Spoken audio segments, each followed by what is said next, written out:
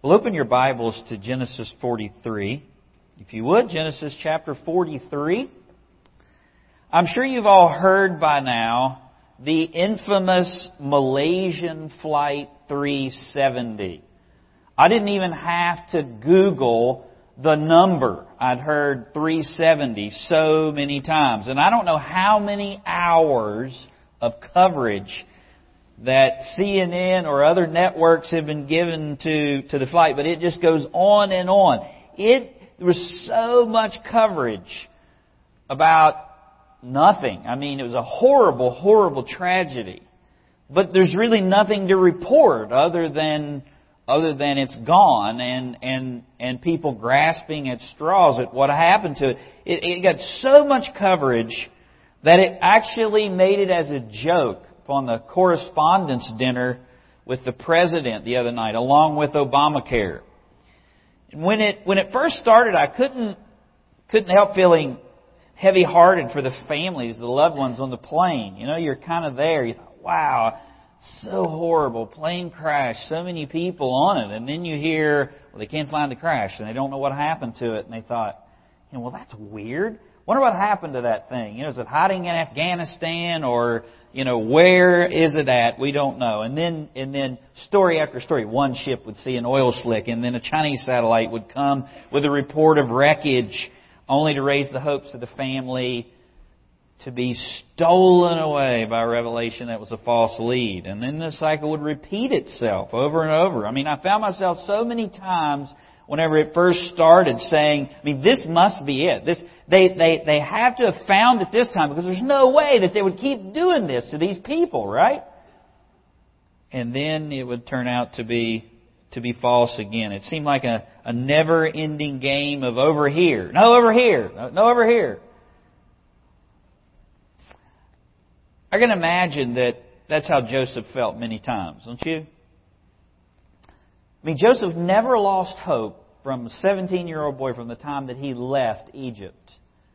Many times he kept that hope alive in his heart only to have a more difficult circumstance presented, things in his life turn for what seemed like the worst. And hope is a powerful thing. It's the spiritual air in life. We need it to live. And without hope, life can become very, very desperate. I don't know about you, but I need hope that there's a way out of the mess that I made yesterday and the mess that others make around me. We need hope that tomorrow can be different from today. That's how we ended the message last week. Your tomorrow doesn't have to be the same as today or yesterday. We need hope that relationships can be restored. And while we hope in fellow sinners, it's not always the best bet. And while that's true, hope in God is always a sure thing. God has the ability and the desire to transform lives and the lives of others around us. And if we look to Him, we'll find hope to live until He has completed that work. Because as you know, transformation, spiritual transformation, while instantaneous, regeneration is immediate. But then the change that can take place in life can take time. And hope is what gives us the ability to live until God has completed that work. And that's what we're going to see in the story of Jacob through the life of Joseph today. It's been 20 years since Joseph's been taken from his home. He's bloomed every place that he's planted, and he still held out hope that one day things would change. The statement that Hebrews 11, the Hall of Faith, makes about Joseph is that he has faith and speaks of the Exodus before it ever takes place. Take my bones to Canaan. Even the names of his children are a reminder of his hope that one day he'll return to Canaan. That one day God will do something out of this mess that's in his life. And now, seeing his brothers, he remembers the dream, and this hope no doubt begins to bubble up in his heart again. And yet he's unsure, so he puts his brothers to the test. After chapter 42, we ask, will the appearance of the brothers, will Joseph's hope be like Malaysian Flight 370? I mean, will this just be another detour, another dashing of Joseph's hope? Joseph doesn't know. Will Joseph find God at work in his brothers, or will he find the same men he knew 20 years ago? Because now they've left and they've gone back to Canaan, and Joseph is back to the daily task of governing and distributing. He went back to work. And there's no internet, and there's no email, and there's no texting, and he doesn't even know if they made it back to Canaan. He doesn't know how Father responded. All he's got is Simeon in jail over here, and he can't even reveal to Simeon who he is.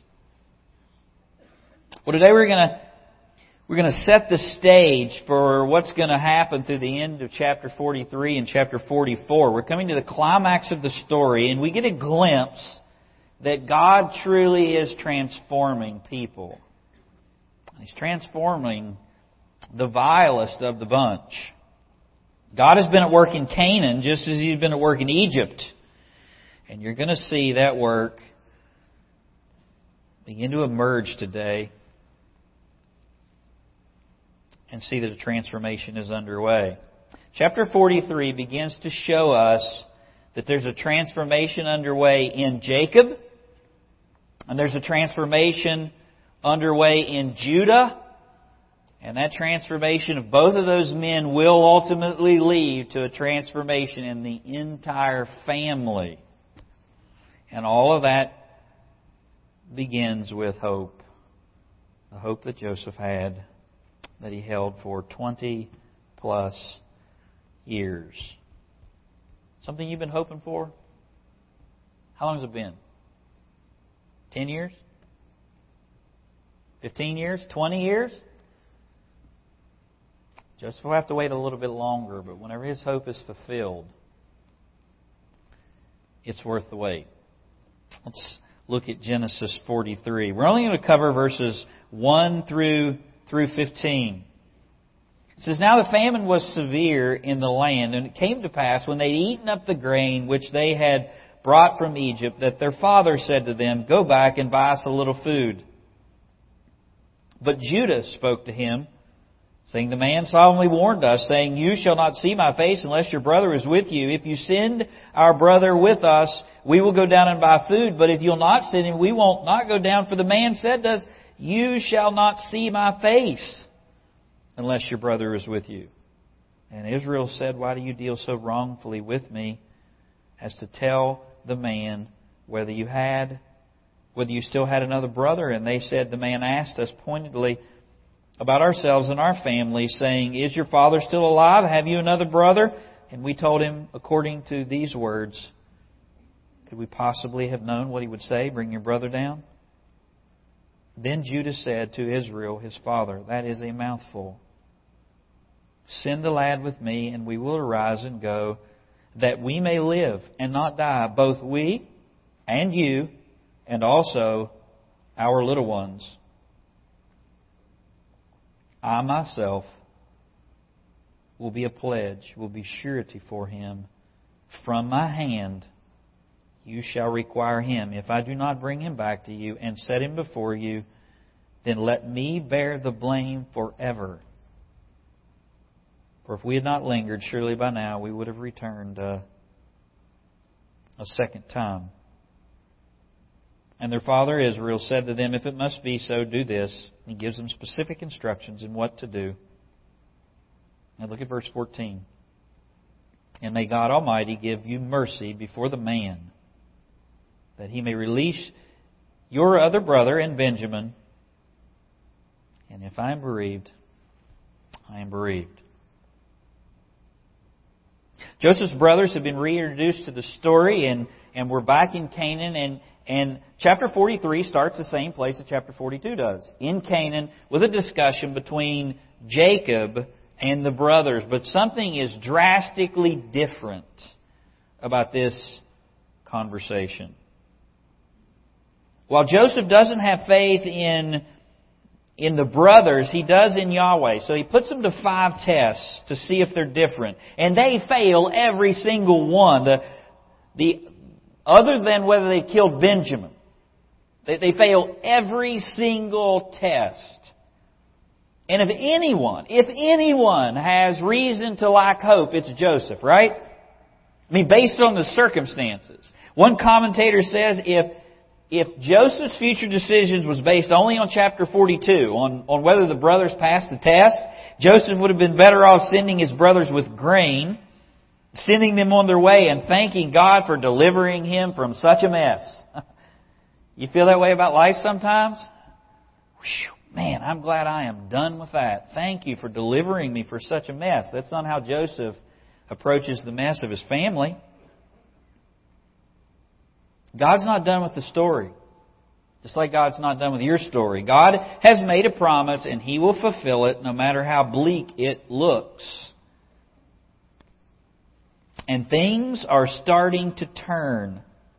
Jacob is starting to act like Israel and trust in the Lord. And Judah begins to take his place as a leader. And Joseph's hope is beginning to be confirmed by his brother's return. I'm only going to go through the first 15 verses, but I would title this, Hope in God's Transforming Power. It's the only place that you can have hope. And you're going to see that through faith tested in Jacob's decision, verses 1 through 8. And then you're going to see that confirmed through trust given based on Judah's pledge. Faith tested in Jacob's decision and trust given based on Judah's pledge. Let's look at faith tested in Jacob's decision. You got 3 subpoints, 3 bullet points up there. Denial, delay, and dependence. I think Jacob gives us a case study here on how many people make difficult decisions, doesn't he? He starts in denial. Then he moves to the tactic of delay. And finally, whenever he's forced to make the choice, he relents and depends upon an instrument of the Lord and ultimately the Lord Himself. Look at this detail that is brought out in verse 1. It says, "Now the famine was severe in the land." Now remember, Moses turning the page. Think of this like a new scene in the play, a new part of the movie reel. And Moses brings us back to the famine, the problem, the issue. And the famine is severe in the land. He reverses the subject and verb order from chapter 42 when he first introduces the famine to emphasize how severe it is. The famine. Severe in the land. He emphasizes also in verse 2. Look at verse 2. "And it came to pass when they'd eaten up the grain which they had brought from Egypt." The word that he uses there for eaten up the grain means to devastate it or ravage it. It's the same word for what the famine does to the crops. The family has devastated, they've devoured the food. The famine is so severe, they've devoured the food that they have, just like the famine was doing to the land. Moses is setting the stage for the problem. And the point is, the famine is still there and it's gotten worse. You might expect that, but you might not expect what comes next. Look at verse 2. "They devoured the grain which they had brought from Egypt, and their father said to them, 'Go back and buy us a little food.'" I mean, this is a perplexing request. I mean, he speaks of going to Egypt as if it's like running down to the Quickie Mart. "Hey, go pick me up some milk and eggs, would you guys?" He also says absolutely nothing about Simeon. Do you find that strange? When you were reading ahead in chapter 43, you're like, they just eat the food until it runs out, and then he says, "Hey, go back and get some more." What about Simeon? I mean, did you forget about your brother down there? What he also doesn't say anything about is what is required by the Egyptian official if they return to buy food which is really the elephant in the room. Jacob knows very well about Simeon. Jacob knows very well about the famine. And Jacob knows very well that Benjamin is required before they get food. Jacob is in denial. He just eats the grain until it runs out, refusing to deal with either the short-term repercussions or the long-term reality of the famine. Every day he watches the food supplies go down, and he does nothing, and they go down, and he does nothing, and they go down, and he does nothing. And Moses shows us that Jacob is doing the very thing that he accused his sons of doing when he got very frustrated with them at the beginning of chapter 42. You remember what he said to his sons? There's a famine in the land. Why are you standing around looking at each other? Get up, go to Egypt. And Jacob is doing the exact same thing here. Jacob just pretends it's not as bad as it really is, and maybe if he just doesn't think about it, this huge problem will go away. Maybe a different answer will surface. Maybe rain will come. Maybe something will change, even though he has the answer right in front of him of what he needs to do and what he must do for his family to solve the problem. That's easy to do, isn't it? And the more difficult the decision, the bigger the problem, the easier that is to do. You have a problem, you've been confronted with it, you know what you need to do, but it's just not something that you want to deal with. So you refuse. But if you live life long enough, you realize that doesn't make the problem go away, does it? What happens? The problem grows. And the problem will grow for Jacob. Driver Scott Goodyear, speaking of race car drivers who have been killed in crashes at the Indianapolis 500, said, "You just don't look where it happened. You don't watch the films of it on television. You don't deal with it. You pretend it never happened." And the speedway operation itself encourages this approach. As soon as the track closes the day of an accident, a crew heads out to paint over the spot where the car hit the wall. Through the years, a driver has never been pronounced dead at the racetrack. A trip to Indianapolis Motor Speedway Racing Museum inside the 2.5-mile oval has no memorial of the 40 drivers who have lost their lives there. Nowhere is there even a mention. And that's it's the way some people live their lives. You may live your life that way. Maybe tempting to live life that way. You watch people hit the wall on a daily basis, some of them fatally, and you pretend it won't happen to you or someone else. And the world and the devil is happy to paint over the marks on the wall where the last crash took place, as long as you just keep going around the track. Amen. And one of the most precarious areas where men do this, where I did it until age 24, is the reality of facing God one day. I knew full well I'd sinned. Nobody had to tell me that. My conscience told me that on a regular basis.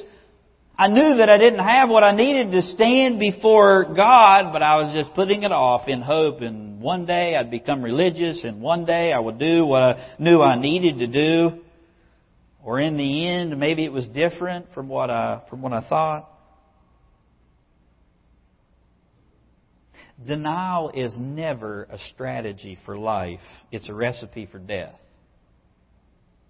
And Joseph here is in denial, and if God doesn't intervene in Joseph's life, not only is Joseph going to die, but 3 generations are going to die because of Jacob's denial. Jacob not only tries denial, he delays. Verse 2, he says, "Go back and buy us a little food." Verse 3, "But Judah spoke to him, saying, The man solemnly warned us, saying, You shall not see my face unless your brother is with you."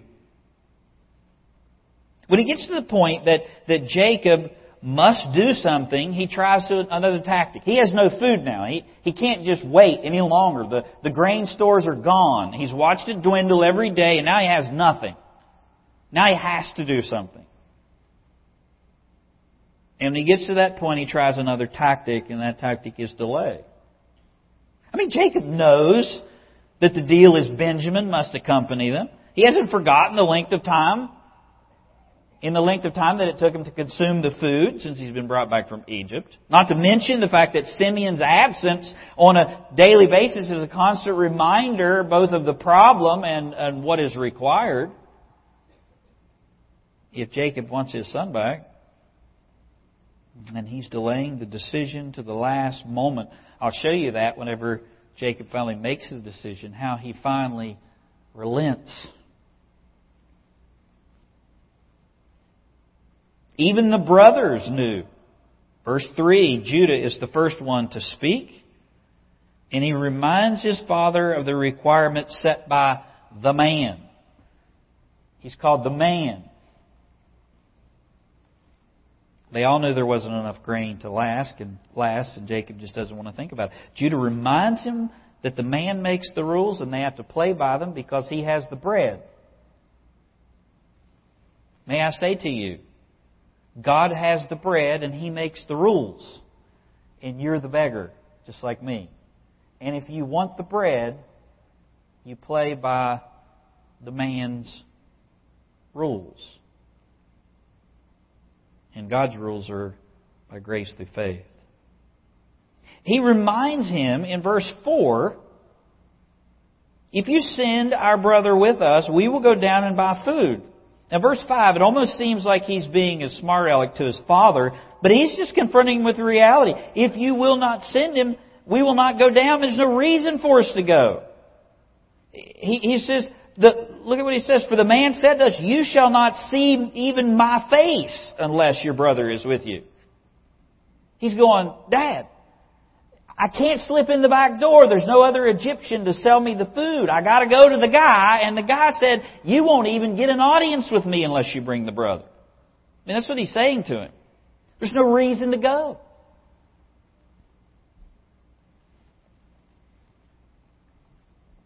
And that's something that Jacob doesn't want to hear. Look at verse 6.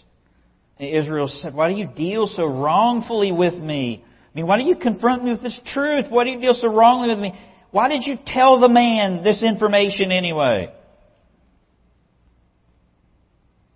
Jacob says, you shared too much information in Egypt. Jacob would know a little bit about not being totally forthright, wouldn't he? What did you do that for? Why don't you tell him the truth? When you're delaying, you want excuses, not facts, don't you? I mean, if you don't want to make a difficult decision, if I don't want to make a difficult decision, I look for excuses and I avoid the facts. And Jacob here wants to avoid the facts. And so the first place he goes is he makes an excuse. You shared too much information. The reason that we're in this situation is because you shared too much information. If you hadn't have told him about Benjamin, I wouldn't be in this situation. Is that true? Why are they in this situation? They're in the situation because there's a famine. And the situation's got worse because Jacob has refused to do anything about it. And when you're delaying, you want excuses, not facts. And when you're delaying, you also want a scapegoat, not responsibility. You want a scapegoat, not responsibility. He draws attention not only to the information, but it was the sons that shared it. Look at verse 7. I want you to notice this carefully. Because in verse 3, it says, but Judah spoke to him. Judah is seen here reasoning with his father. Verse 6, Israel said, why do you deal so wrong with me? And look at verse 7. Look at who speaks now. But they said. You see that? That's the brothers. And then look at verse 8. Then Judah said. Judah is separated from the group. And in verse 7, the other brothers, minus Judah, They lie. There's no change in these other brothers. When their dad says, "Why did you deal so wrongly with me, and tell the man whether you still had another brother?" They said, "The man asked us pointedly." Is that true? Back in chapter 42, they offered this information because they were afraid and their guilty consciences bothered them. And so they just started offering all kinds of information. But look at how the rest of the brothers answer to the father. The man asked us pointedly about ourselves and our family, saying, "Is your father still alive? Have you another brother?" That's not true. And we told him according to these words. We're honest men, Dad. I mean, how could we do anything but? He point blank asked us. They're lying and they're still holding themselves up as honest men. You don't see any transformation having taken place yet in the rest of the brothers. Could we possibly have known? We're innocent here. Could we possibly have known that he would say, "Bring your brother down, it's not our fault"?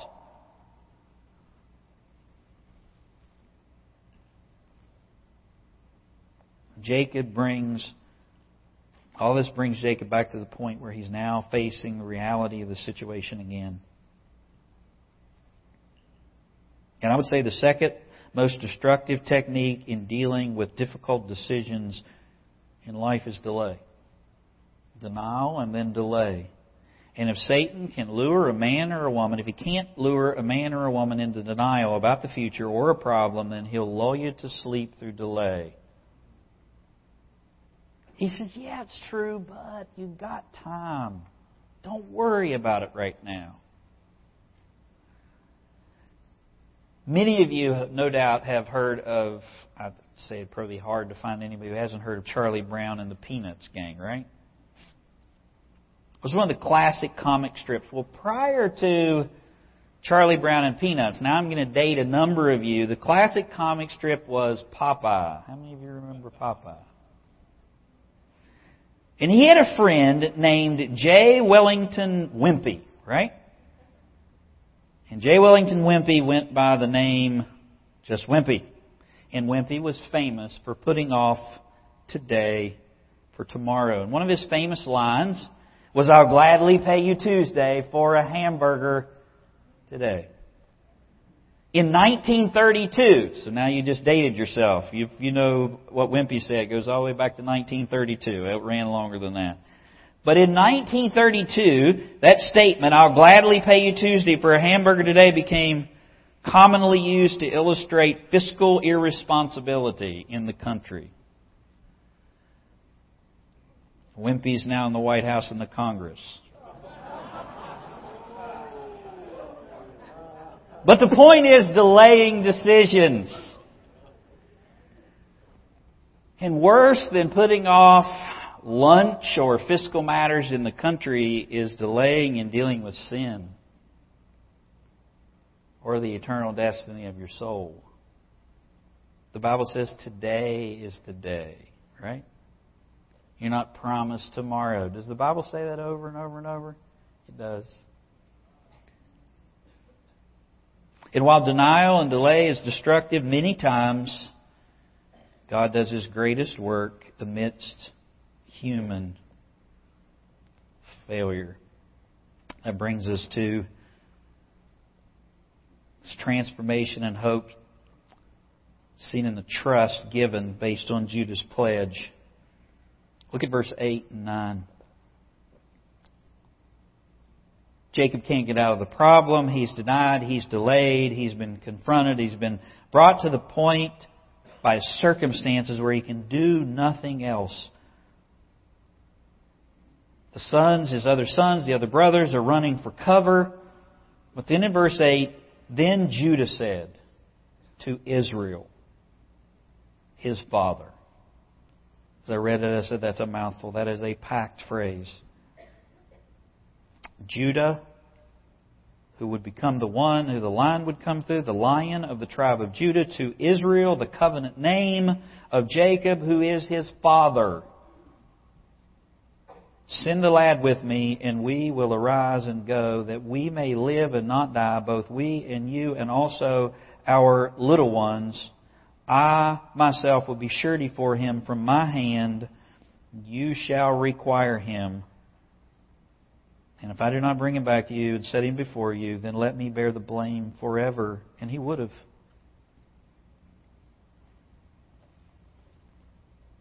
It's the second time Judah has spoken, and you begin to see something is different about Judah. When was the last time we heard from Judah? Chapter 38. Last time you heard anything out of Judah, Judah was a murderer, a liar, an adulterer.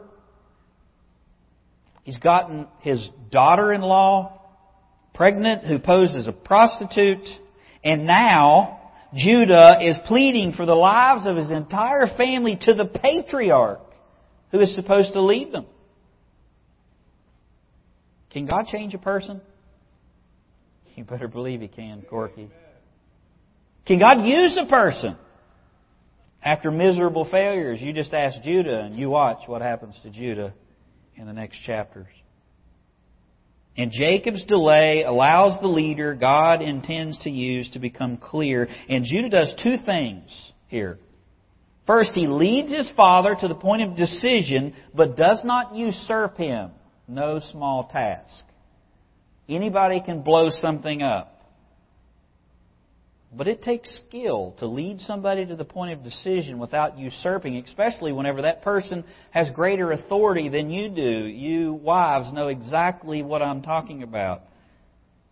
When you lead your husbands, you convince your husbands of the right decision that they may be blind to, but you do that in a way that they think it's their decision all along, right? And yet you know where the influence came from. And that's exactly what Judah does. And Judah also takes responsibility himself. It's a masterful strategy.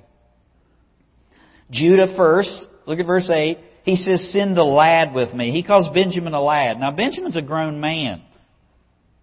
Joseph is 37 and Benjamin's just a few years younger than him. I mean, it would be like me calling a 30-year-old man a boy.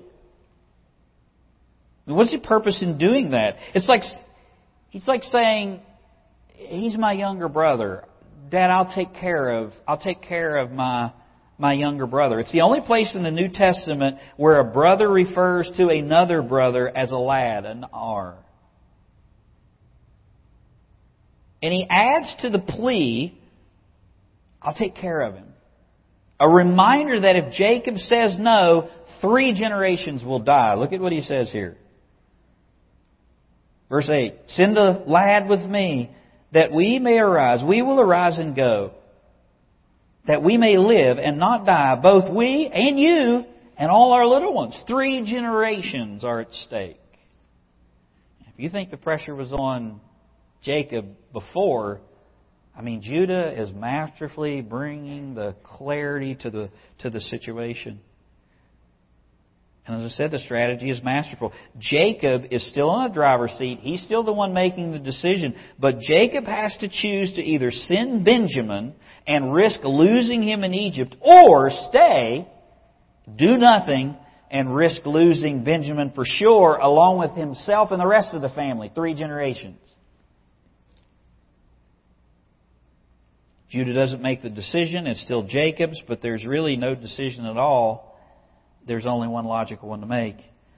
And then, after he says, I'll take care of him, and if we don't, 3 generations are going to die. Look at the rest of them. I know you love Benjamin. I know your heart is set on Benjamin, but it will end. And then he seals it all with a promise of personal responsibility. Verse 9, I myself will be surety for him. He says, you can hold me personally responsible. Literally, of my hand you shall require him. It's almost the exact same phrase in Ezekiel and other prophets when they used, if a prophet doesn't warn the wicked, God will require the blood of the wicked at the prophet's hands. That's what he's saying. Serious statement. And Judah is saying, you can require his blood at my hands. Put it on me. And Judah, by that statement, will do what Reuben was unwilling to do. The 2 guys besides the brothers that you see through the story is Reuben and Judah. And Reuben looks like a really good guy when he starts out, right? I mean, let's not kill him. And then you think, wow, maybe Reuben wasn't with this plot all along. And then Reuben's character really gets put on display at the end of chapter 42. The oath of Reuben from last chapter really comes into perspective, and you see his true character, lack of character. Judah says, required at my hand. Reuben says, required at my son's hands. You see that? Judah says, I'll put my own life on the line. Reuben says, I'm willing to put somebody else's life on the line, and they're the lives of my two sons that I completely control. You remember? Jacob just refuses that outright. How's that going to help me? And Judah is taking the place of the firstborn. Reuben is the firstborn, and Judah is stepping forward here, and he's taking the place of the firstborn, not by birth order, but by humble sacrifice. And with all of that, Jacob finally decides. Look at verse 11. And their father Israel said to them, if it must be so, you hear this resignation, then do this. It's not a decision he wants to make. But he knows he has to make it. He knows he has no other choice. And he finally relents. And he gives permission to travel. If it must be so, then do this. Take some of the best fruits from the land in your vessels and carry them for the man. What are those fruits? A little balm, a little honey, a little spice, myrrh, pistachio nuts, and almonds. Even though there was a famine, resins would have been everywhere. They would have been abundant. There's no corn. There's no food to eat. It's interesting. If you go back to chapter 37, this list is the exact same list that the Ishmaelite caravan had carrying to Egypt whenever they carried Joseph down the first time, minus a couple things. The Ishmaelites had a couple more things when there wasn't a famine. There was honey and something else. Now the journey is going to go back to Egypt, and this time the brothers is going to carry Benjamin, who's the new favorite, as to where the Ishmaelites carried Joseph, the old favorite. There's 7 imperatives here. The father is in complete control of all of the decisions. He says, take double the money in your hand. Take back in your hand the money that was returned in the sacks. Take your brother also. Take a gift before you. Jacob also knows a little bit about sending gifts before him. Do you remember Esau? He's still padding his bet here. A double portion of the money for the corn. Return the funds. And in verse 13, the last on the list, take your brother also. And arise and go back to the man. But look at what he says next. And may God Almighty, El Shaddai, give you mercy before the man, that he may release your other brother in Benjamin. And if I'm bereaved, I'm bereaved. He invokes God's hand on the trip. It's the first trip Jacob said nothing about God.